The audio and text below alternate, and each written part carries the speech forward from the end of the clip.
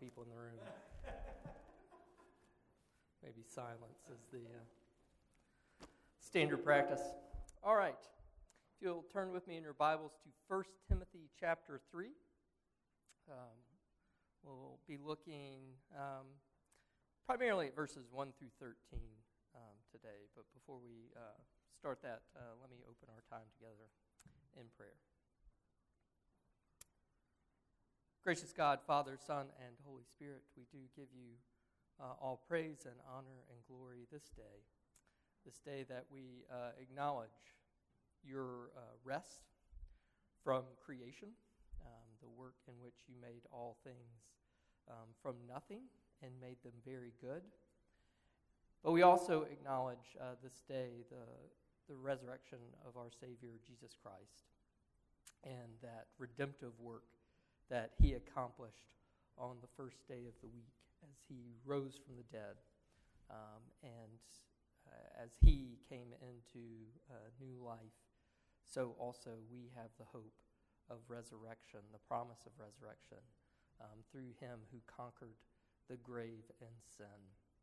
And we thank you for the day, for the fact that you've set this day apart for us to worship and remember who you are in your creative and providential acts, but especially to celebrate redemption, and that we're not just redeemed as individuals, but we're redeemed as a church, that we are intended to be a body that functions together, the household of God, brothers and sisters in Christ, a pillar and buttress of the truth, as Paul calls it in your word. That's what you intend your church to be. So as we study the organization of that church today, help us not forget upon whom that church is founded and upon the principles by which that church is governed, the principles of your grace and gospel. We ask that you would teach us this morning by your Spirit. May it instruct us as we open the word of our Savior, Jesus Christ, as recorded in his church. We pray these things in Christ's name. Amen. All right, so let me read for us. I'll read the entirety of chapter 3. But as I said, we'll focus on verses 1 through 13. The last little section, verses 14 through 16, are kind of a transitional. It kind of sums up what he's been talking about in this prior section, but it also moves us forward to what we're going to study in chapter 4. So I just, it's literally one of those sections that could go either way. And just because I think most of our time will be consumed by looking at these instructions and qualifications for overseers and deacons, that it might make sense to do it. But I'll go ahead and read it today. The saying is trustworthy. If anyone aspires the office of overseer, he desires a noble task. Therefore, an overseer must be above reproach, the husband of one wife, sober-minded, self-controlled, respectable, hospitable, able to teach, not a drunkard, not violent, but gentle, not quarrelsome, not a lover of money. He must manage his own household well, with all dignity, keeping his children submissive. For if someone does not know how to manage his own household, how will he care for God's church? He must not be a recent convert, or he may become puffed up with conceit and fall into the condemnation of the devil. Moreover, he must be thought well of by outsiders, so that he may not fall into disgrace, into a snare of the devil. Deacons, likewise, must be dignified, not double-tongued, not addicted to much wine, not greedy for dishonest gain. They must hold the mystery of the faith with a clear conscience. And let them also be tested first. Then let them serve as deacons if they prove themselves blameless. Their wives, likewise, must be dignified, not slanderers, but sober-minded, faithful in all things. Let deacons each be the husband of one wife, managing their children and their households well. For those who serve well as deacons gain a good standing for themselves and also great confidence in the faith that is in Christ Jesus. I hope to come to you soon, but I am writing these things to you so that if I delay, you may know how one ought to behave in the household of God, which is the church of the living God, a pillar and buttress of the truth. Great indeed, we confess, is the mystery of godliness. He was manifested in the flesh, vindicated by the Spirit, seen by angels, proclaimed among the nations, believed on in the world, taken up in glory. Thus far, the reading of God's holy word. May his Spirit instruct us in it this day. So last week in our study of the pastoral epistles, we examined chapter 2 of 1 Timothy, which we saw focused on the topic of prayer in the church. We talked about how who we pray for reflects the nature of the gospel message, which is for all peoples, both the great and small, both the Jew and Gentile. We are to pray for all because God desires for all people to be saved and to come to the knowledge of the truth. Prayer is part of the way we serve and submit to the sovereign God. We don't know the future. We don't know the eternal destiny of other people, but God does. And he desires that we participate in the spread of the gospel by lifting up people in prayer without distinction. And as Christ taught, even praying for our enemies who hate us and those who persecute us. Paul also, in the second half of chapter 2, addressed the contentiousness, pride, and lack of submission that can afflict churches within, particularly as women strive for costly, visible status rather than quiet learning and the pursuit of godliness. Men must always live holy lives that avoid wrath and dispute, particularly in connection with prayer for others. Women are always to live in accord with their profession of godliness, dressing modestly and discreetly and manifesting a proper relationship to men as regards the question of authority. And as I was trying to think how to summarize the last part of chapter 2, I found this. Presbyterian theologian George Knight, who's got to be, he's still alive, but he's got to be pushing 90 at this point. But anyway, he's, I thought, gave a really helpful summary of just kind of the logical flow of the last part of chapter 2. So rather than me trying to reinvent the wheel, let me give you the wheel. Someone else constructed it. So Knight said this: the argument is as follows. Paul enjoins modesty and discretion for women's apparel, verse 9, indicates what should characterize women's lives, the second part of verse 9, and returns to the spiritual adornment, good works that benefits their profession, verse 10. Next, he says that women are to learn, but leading up to another prohibition, he emphasizes that their learning must be characterized by quietness and submission, verse 11. Specifically, he orders that women may not teach or exercise authority over men in the Christian community and its gatherings, verse 12. As grounds for this insistence, he appeals to the authority relationship established between man and woman and the representative man and woman, Adam and Eve, by means of the order of their creation. The creation order is substantiated or illustrated by the great tragedy of the fall, when the leadership roles were reversed, verse 14. In conclusion, Paul reminds women of God's great promise to the woman in Genesis 3:15, that she would be saved by the means of her seed if she responds to that seed in faith, love, and sanctity with submission to God's creation order, i.e. with self-restraint, verse 15. That's nice. That helped, I think. So after discussion of these kinds of things that disorder the church, things that the church should be seeking to avoid, Paul in chapter 3 naturally turns to how the church should be governed or ruled. And in chapter 3, he almost gives us the purpose of the letter as a whole in verse 15.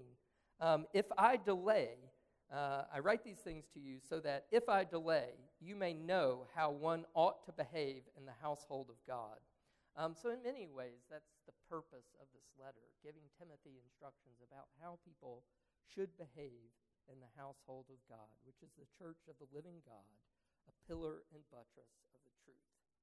So we'll focus today on what that right behavior entails for these two offices, as Paul describes them, of overseer and deacon. Now, I've told you one of the distinguishing characteristics of the pastoral epistles is Paul's use of trustworthy or reliable sayings. If you'll remember back in chapter 1, we had that first one. Christ Jesus came into the world to save sinners, of whom I'm the foremost. And we spent a lot of time on that statement, that trustworthy statement. It's an excellent short summary of the gospel. It captures our relationship as sinners to our Savior by describing salvation in personal rather than abstract terms. It demonstrates the true use of the law to produce humility rather than pride. So as we come to the second of these, this saying is trustworthy, this one doesn't seem quite as pithy. This one seems a little more, well, I was going to say boring, but bureaucratic might be the better word. Or maybe boring and bureaucratic or synonyms, I don't know. If anyone aspires to the office of overseer, he desires a noble task. So why is this statement need to be considered reliable, trustworthy, something that we should remember? A short summary of something we should know. So why? If anyone aspires to the office of overseer, he desires a noble task. Why is that a trustworthy or a reliable saying?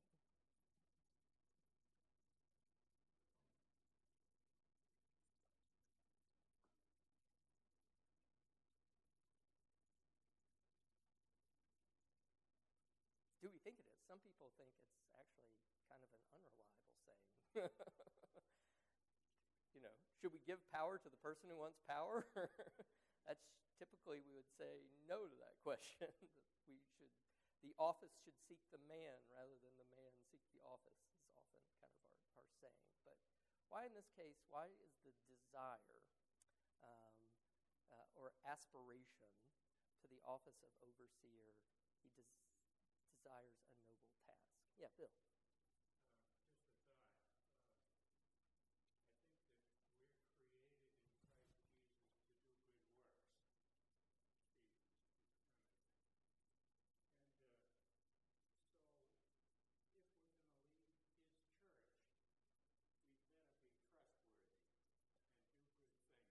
Okay, that's why we should be trustworthy. But, this saying is why the desire, why is the desire, the aspiration for someone to be an overseer in the church, that's the trustworthy statement. It's not that the officer does need to be trustworthy. That's in the qualifications later on. But just the saying, this is a true saying that we should rely upon. Yeah, Ronnie.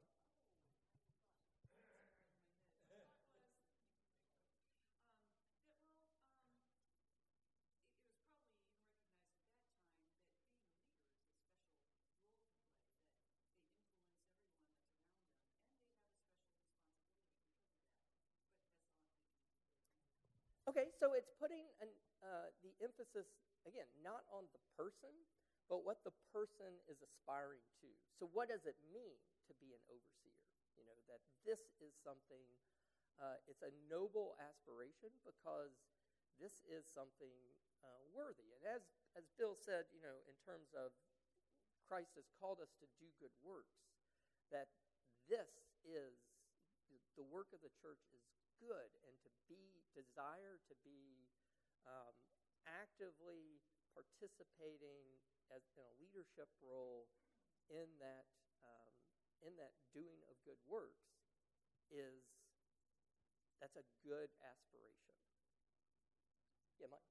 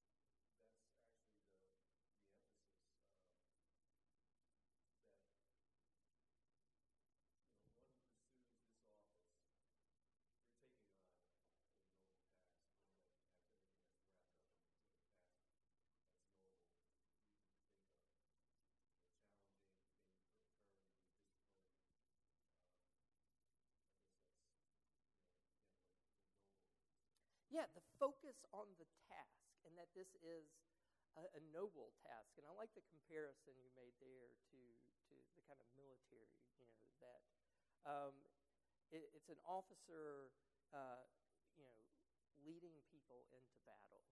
It's someone who is at the forefront, at the vanguard. This isn't, and as we think about, these offices, these aren't people who are sitting back out of harm's way telling people what to do, like bossing people around. As we think about what distinguishes Christian leadership, church leadership, Christian or government of the church, it's not the model isn't we're creating positions that the people serve those in positions of authority, but the opposite. It's an inverted hierarchy. So it's a noble task to sacrificially serve the church of Jesus Christ. And just as Christ is the model of leadership in the church, he demonstrated his love for the church by dying for it.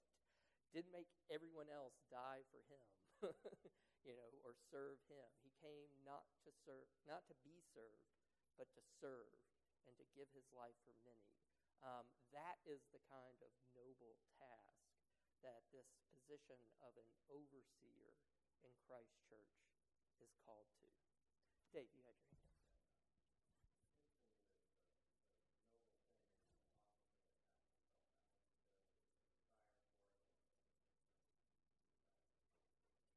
Yeah, it's the focus is on the task. And the reason, we have this, I think, discomfort is we think, well, it's the focus is on this person has aspirations.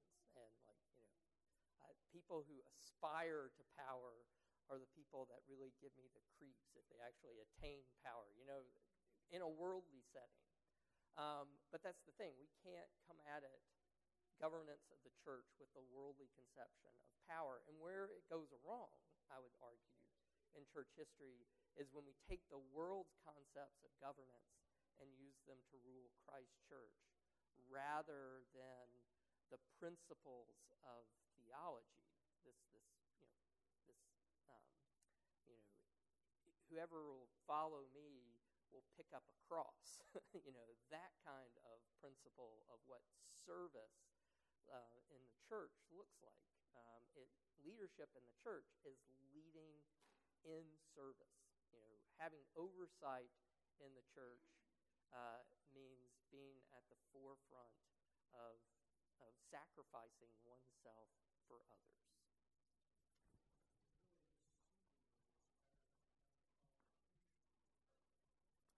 Yeah.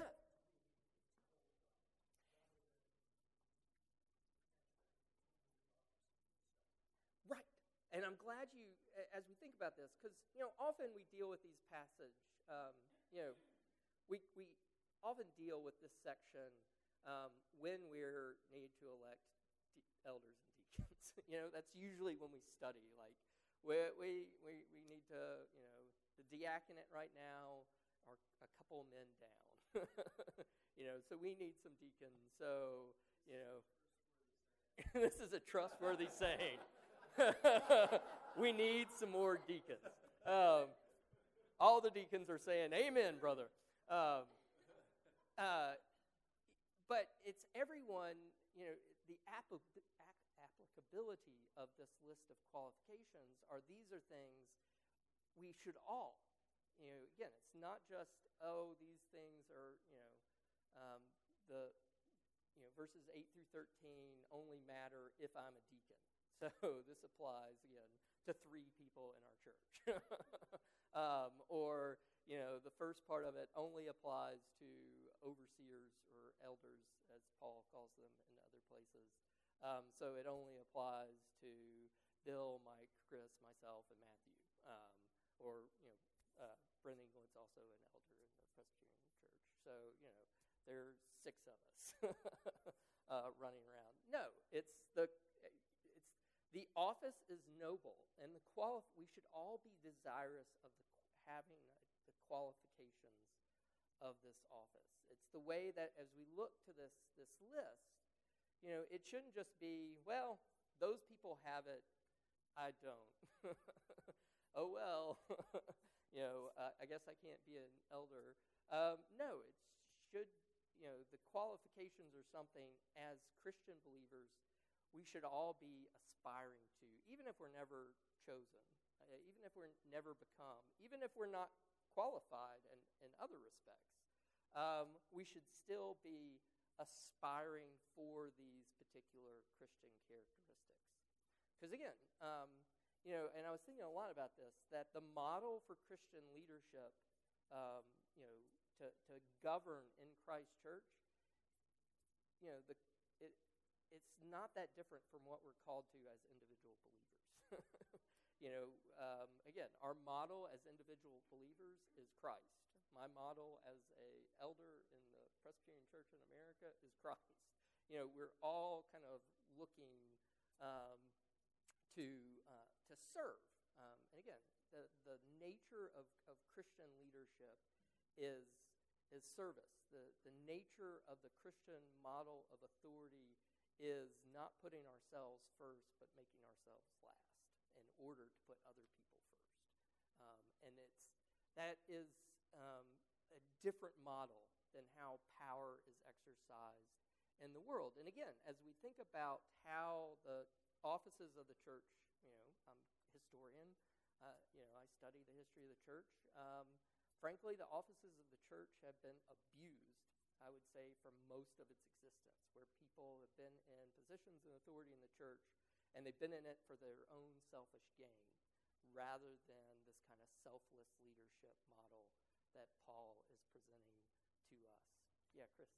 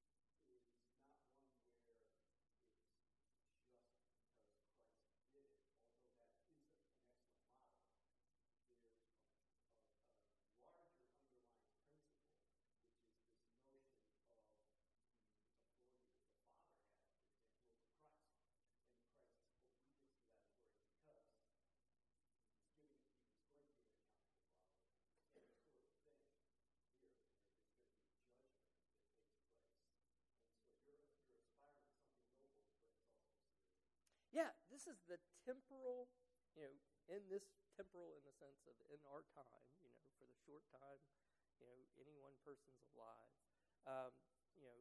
the end time governance of the household of God, as Paul calls it later in this chapter. This is a serious thing, a weighty thing.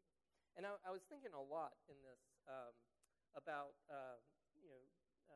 our Sunday school guest 2 weeks ago that Lee introduced us to. Because the word for overseer here is episkopos. So if you have older translations, it probably says bishop. The ESV is shaped by Reformed Presbyterian policy, and we don't like bishops, so we call them overseers. But the word in the Greek is episkopos, and thinking back to what he said about serving or leading the church in a situation of persecution, in a situation where there is cost involved, and to have not just that he's personally at risk, but to have all these people under him, who he's shepherding, that their life, he's a shepherd of sheep who themselves are at risk, and that is both physically but also spiritually. I mean, because that often, again, kind of history of Christians in Islamic countries, often the danger isn't so much the ISIS kind of danger now where you get beheaded. The danger is this constant cultural pressure to abandon one's faith. That, this kind of spiritual danger. And so the need to kind of closely shepherd people in that situation of not just open violent persecution, but this constant persecution, all these kinds of incentives to abandon the faith. And that is a position of tremendous responsibility, tremendous, there's a lot laid on that person. And you could see how, again, as Paul's writing this to Timothy, he might, we haven't seen it too much, but as we go on through the letters to Timothy, we'll see a certain kind of timidity on Timothy's part. Not maybe fearfulness, but maybe a little anxiety, a little discomfort about certain things, and he needs to kind of be emboldened. And maybe maybe he wonders sometimes, is this task worth it? And so, again, reminding one, this is a worthy task that we should all be aspiring for the qualifications that make us fit for it.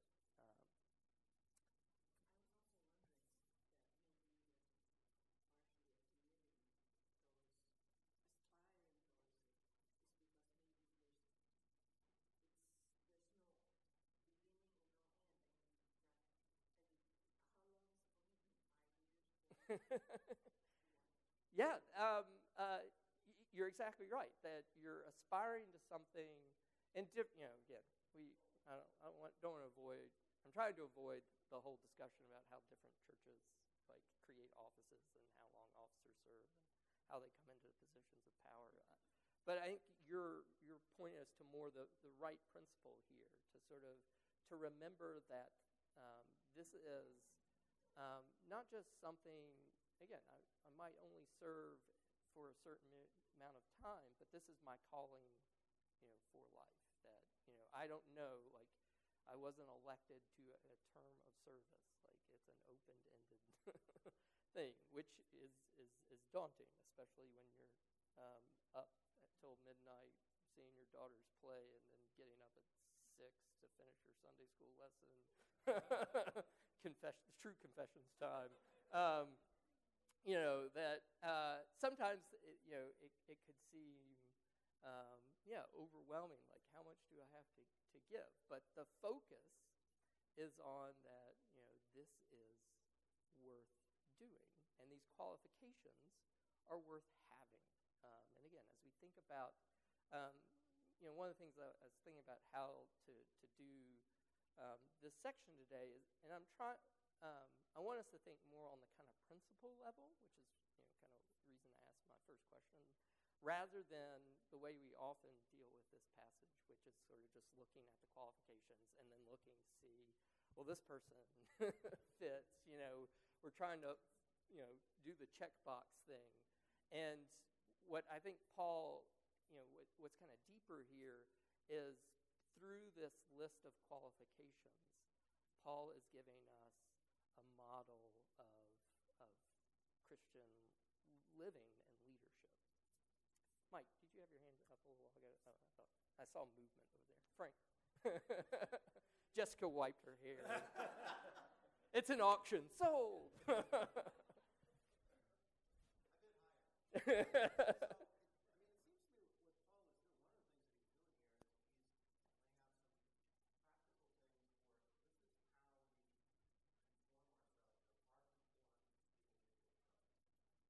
Yeah, practical things, and again, because we can't look, at a person's heart.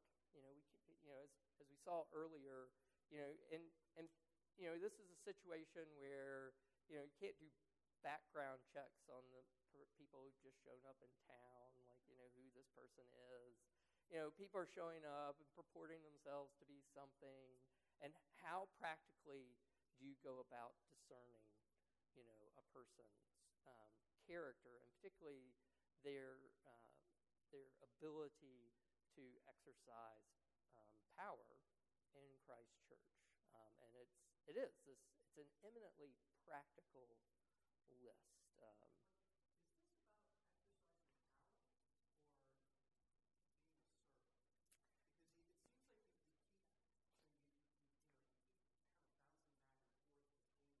It's authority, because like as Paul's already demonstrated that authority, like he cast someone over to Satan in chapter 1. That's power.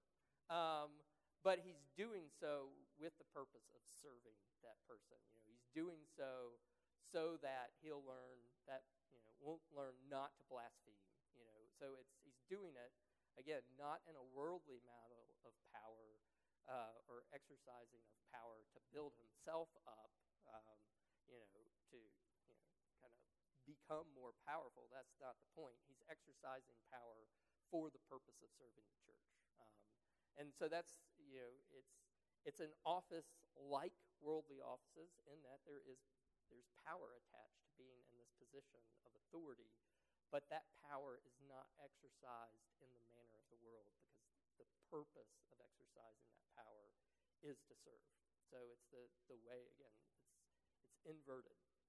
Usually in the world, people in positions of power use it to serve themselves. In this case, in the church, a person's put in a position of power to serve the church, even if it means cost to them. It's not Harry Reid who goes into the Senate penniless and then comes out a millionaire. It's somebody. It's Paul who's gone under this, and he's beaten and he's whipped, and right now he's in prison. The reason he can't come right now, he's in jail. I'm right. I hope to come to see you, but I'm a little detained right now. Prison guards, walls. Sorry. It involves cost rather than it can involve cost rather than gain to oneself. Again, it's the principle that it should be selflessness than self-augmentation, which is, again, as we look at the attributes, it's how do we know this person, should be an overseer in Christ's church? Are they going to do it, so they get drunk, or to be violent? Like some people, this happens a lot. People become prison guards because they have the authority to beat prisoners. Sometimes people seek power for these wrong reasons. And as we look at the qualifications, again, the principle of what an overseer in Christ's church should look like. Scott, you had your hand.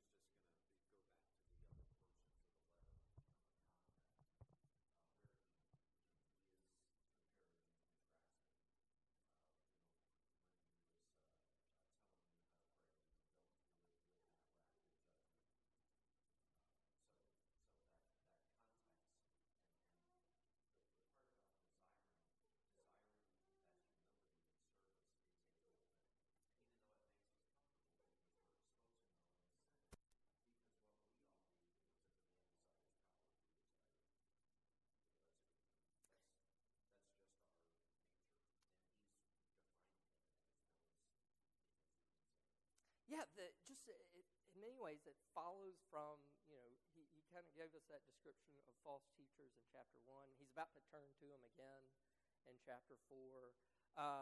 And kind of in between those, he's sort of giving us a positive model. And his caution against the false teachers in chapter 1 is they lack humility.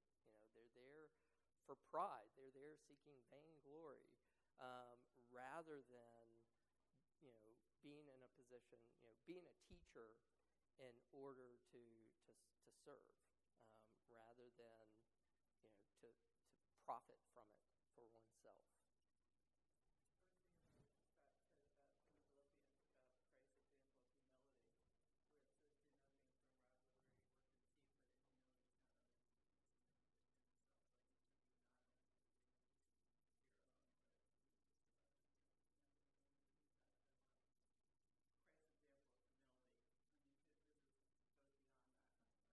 Yeah, and when I see examples of churches that have gotten in trouble, how often, like, I don't want to go into details. It's in another presbytery. It's in another part of the country, but I know a lot of people involved, and I weep over the situation this church is going through. But at the heart of it is pride. The parties involved, are there, unwilling to relinquish, whether it's a certain position, a certain, relinquish a certain position. Like they're looking at this office of the church as something that they're entitled to, rather than they're there to serve Christ Church. That they're not in a position, to be served, but they're in a position to serve. And if they, at this moment, are troubling the church rather than bringing, as Scott said, if they're the cause of the dissension, then sometimes, the thing to do is to step back and sort of relinquish, what? I've got to, step out of this position of authority because I haven't been exercising it in a Christian manner. And that takes a tremendous degree of humility and, and eating, eating crow, I don't know, whatever. Again, I didn't get a lot of sleep last night, so the brain is working probably on 66% power right now. And maybe about 16% more than normal. There will be a crash later on. But, and as I look at that situation, I'm thinking to myself, one, if I was in that position, would I have the characteristics that I'm kind of, hoping that these people would exercise? But two, what a blessing that would come from that model. Rather than, selfishly clinging to, a person's position in the church, to say, you know what? I'm here for the church, and therefore, if it's for the church's good that I let go,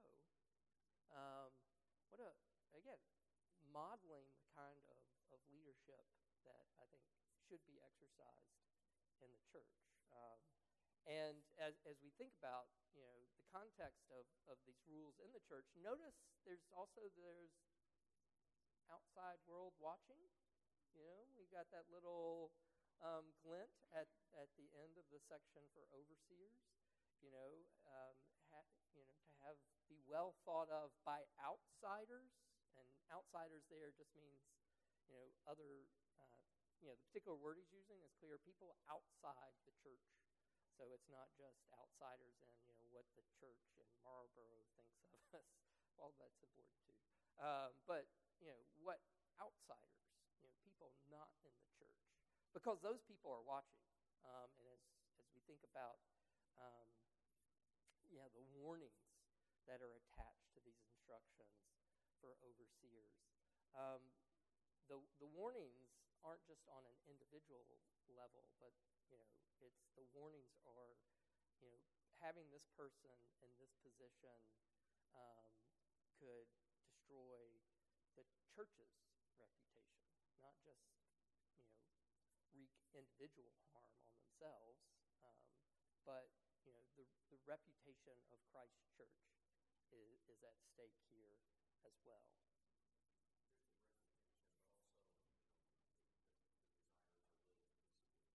Yeah, absolutely. That this that they aren't people who go out and cause dissension. And I don't want to get into some of my pet horses, but I think the way sometimes we see churches witness, is does harm to the church. Again, that's kind of a pet peeve of mine. But that we when we do it, we should our mission is to reach the world, but we need to do it in a loving manner. And sometimes that means taking a principled stand and saying, here, this is our stand. We won't back down. I don't think it means going protesting and saying God hates faggots or that kind of stuff. I think is damaging the reputation of Christ Church. It's not presenting the kind of position that Paul is presenting here. It's so how we do things, the manner in which we live our lives is really important, not just for us as individuals, but for us as representatives of Christ Church. My Simmons College does not know Redeemer Presbyterian Church at all. They know me. But they know I'm a member of this body. And so I have no idea what they think of this body because they probably don't think about it much. But I know if I did something particularly egregious, it would reflect on y'all. That's just the way it is. And to have we've got to have that mindset. Yeah, Ron. So, Steve, I don't know if you want to go this direction. If you don't want to, go ahead. I'll talk later about it. But what's on top of my mind is, of course, the Christian Church has interpreted this in a lot of different ways. And we've got women elders and we've got women deacons in different churches. I have a friend who's a wonderful Christian. I think their church is very faithful. They have female deacons, and she said that the reason they have that is because then a female deacon can counsel a female in church. So there's kind of an officer of the church to do that. Would you want to address that at all? So, I mean, I don't think it's a coincidence that chapter 2 and chapter 3 are squished together. So, like last week, Paul doesn't want a woman to exercise authority or teach an assembly of men. So he's given that instruction, and then he gives these instructions for who should be in positions of authority and rule. And the way I often talk about this, it isn't a question of ability or qualifications. It's a question of submission to the Word of God. And we're all called to submit in some way. And as Lee said earlier, these are qualifications we should all be aspiring to, but recognizing that only a few people will ever be in these positions. I mean, so anybody can still aspire to have these qualifications, but it takes a degree of submission to sort of say, all right, I'm not going to be in that position of authority, but that's what God. I'm going to take obedience over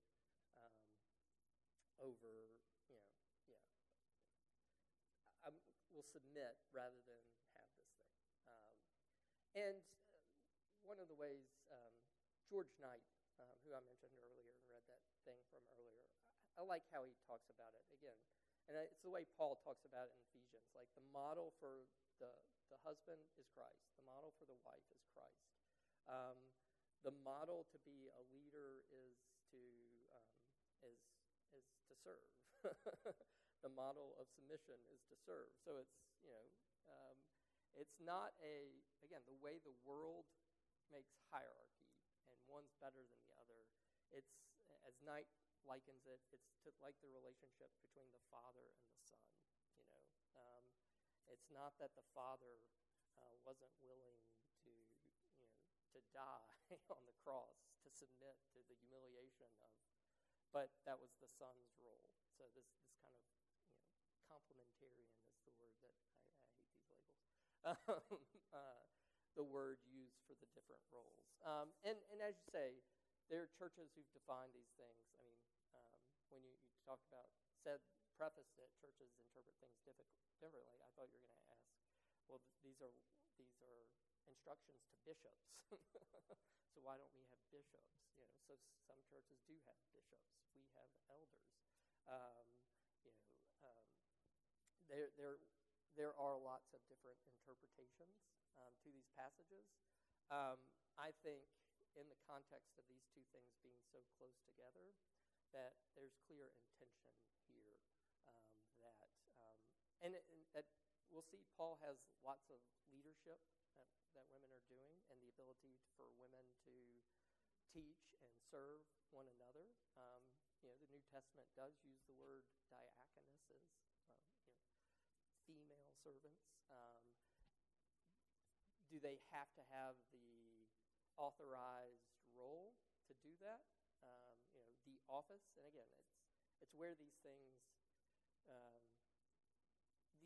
describe both responsibilities and offices, and we can all take up the responsibility even if we don't have the formal offices. So especially with diaconal, deacon means servant. And that's why we translate it deacon in most translations to identify, well, we think he's talking about the office here, and not just the kind of, we're all called to be servants. And so trying to distinguish these two things, because there's responsibility and there are titles, and how do we put these things together is where it gets confusing maybe.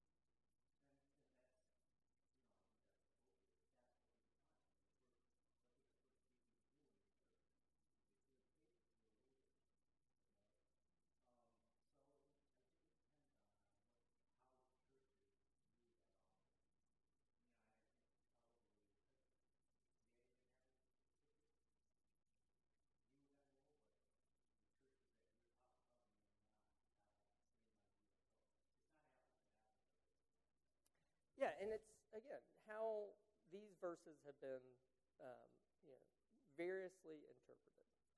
And my,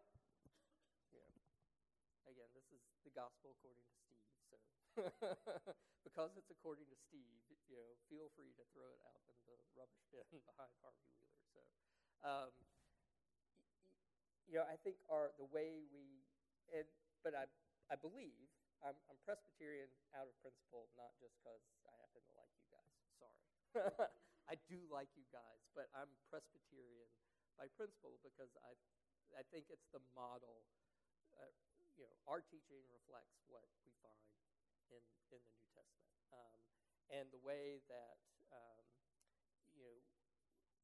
the way we have these two offices of elder and deacon, and they are both positions of authority, but they're separated by their responsibilities. And as Andre said, the responsibilities of elders focus on the teaching and spiritual governance of the church. And as we see the office, as we look at the list for deacons, why this need for, not just for the, notice how with the deacons it had this little deacon's wives. Why should this concern for the reputation of the deacon's wife, not elders' wives?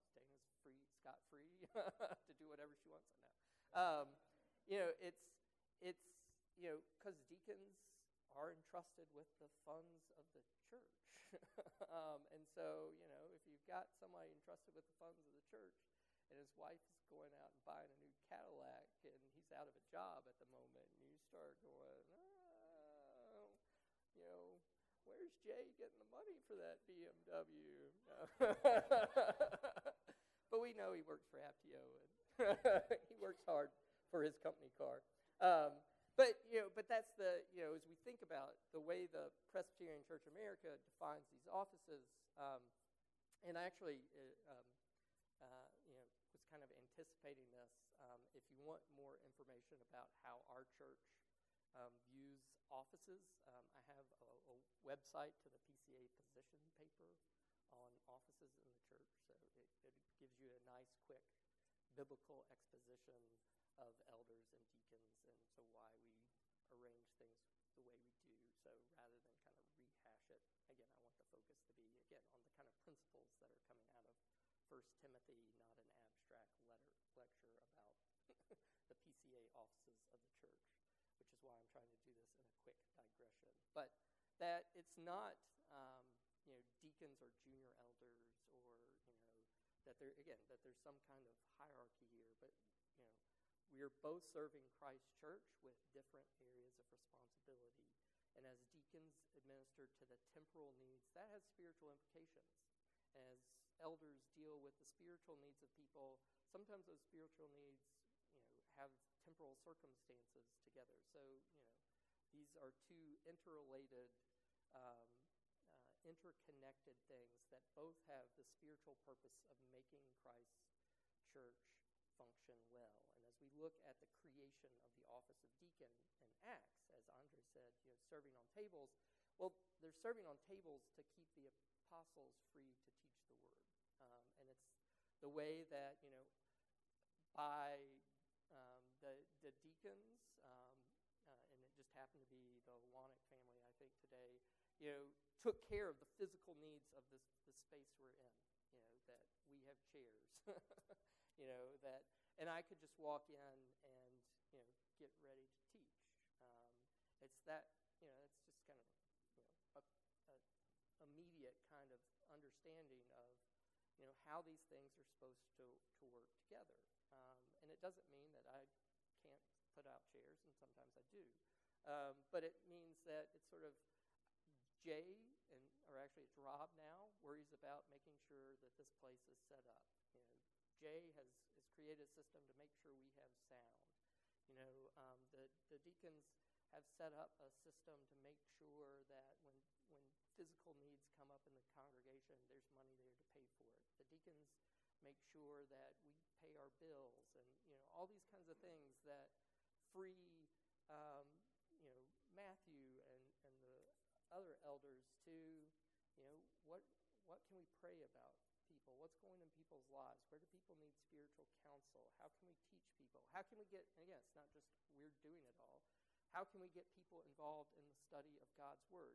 Our focus is on the teaching and spiritual dynamics of the church. And as we look at is that clock right? As we look at the differences between these the two offices, a lot of the qualifications are the same, and there are a few differences, and I think the differences, again, reflect the different responsibilities. Again, it's not a difference of order, it's a difference of area. Yeah, Bill.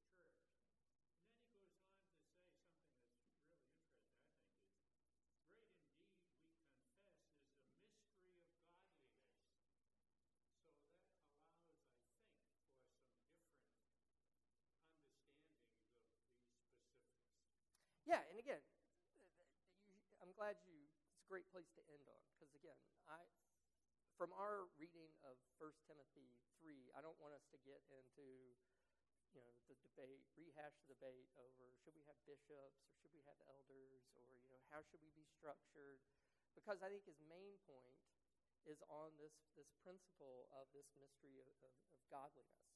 What should a church, the sound body of Christ, the household of God, even though I do think it's telling us we should have a certain kind of organization for healthy living that reflects our theology. And if you want to lecture on that, we could do that another day. How I think Presbyterianism, the way we govern ourselves reflects our understanding of human sinfulness. That's why we don't trust any one person in authority, because we know how sinful people are. And so, again, I'm a principled Presbyterian. It's not just happenstance. But this principle of, he's giving these qualifications as this model of godly living that leads to peace in the church, and also a witness, to a faithful witness to those outside the church, so that they can see that there is this connection between what we profess and how we act. And what happens when we profess something but we act a completely contrary way? We're hypocrites, and nobody listens to us. And they look for those occasions for, to point out our hypocrisies in order to escape the truths we're trying to present. How often have you encountered, you talk to somebody about, the truth of Christ, and they throw the Crusades in your face, or, whatever it is, whatever's past sin in the church, the Catholic child abuse scandal. You can think of all the kind of dirty laundry that exists in our church. This understanding of the world has of Christianity that is a result of us not living, seeking to aspire to these sorts of qualifications, and instead aspiring to live like the world, modeling the world rather than modeling Christ. Okay, well, we'll take another stab at chapter 3 next week, since we got to one question on my list. So maybe next week we can come back to chapter 3 and parse out some of the details.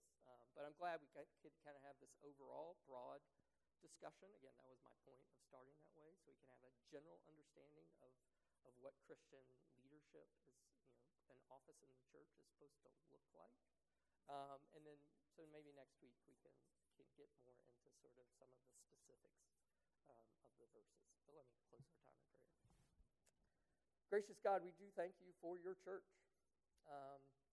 And we know how often it's troubled, how often it can be racked with tension and dissension and hurt feelings and strife. So we pray that you would continue to raise up leaders for it who seek not their own good, but the good of others. That even all of us would constantly be motivated by this desire to put others before ourselves, to go into situations asking how we can serve rather than getting our feelings hurt that we're not being served the way we think we should be.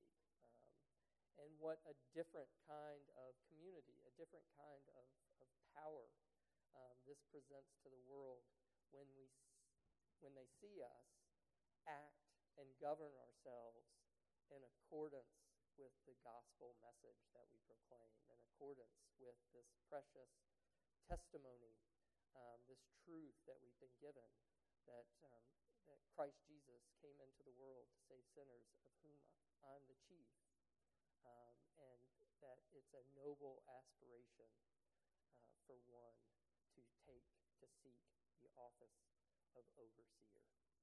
that these things go together. And when we split them apart, we get into deep trouble. So keep bringing us back to that gospel. Keep bringing us back to our need of you, and how we are your servants, that it is your church, not ours, and that we belong to you, and that we trust you to guide and govern us well according to your word, and help us to celebrate that order you've created in your church as we worship you in this coming hour. And we pray these things in Christ's name by the power of your Spirit. Amen.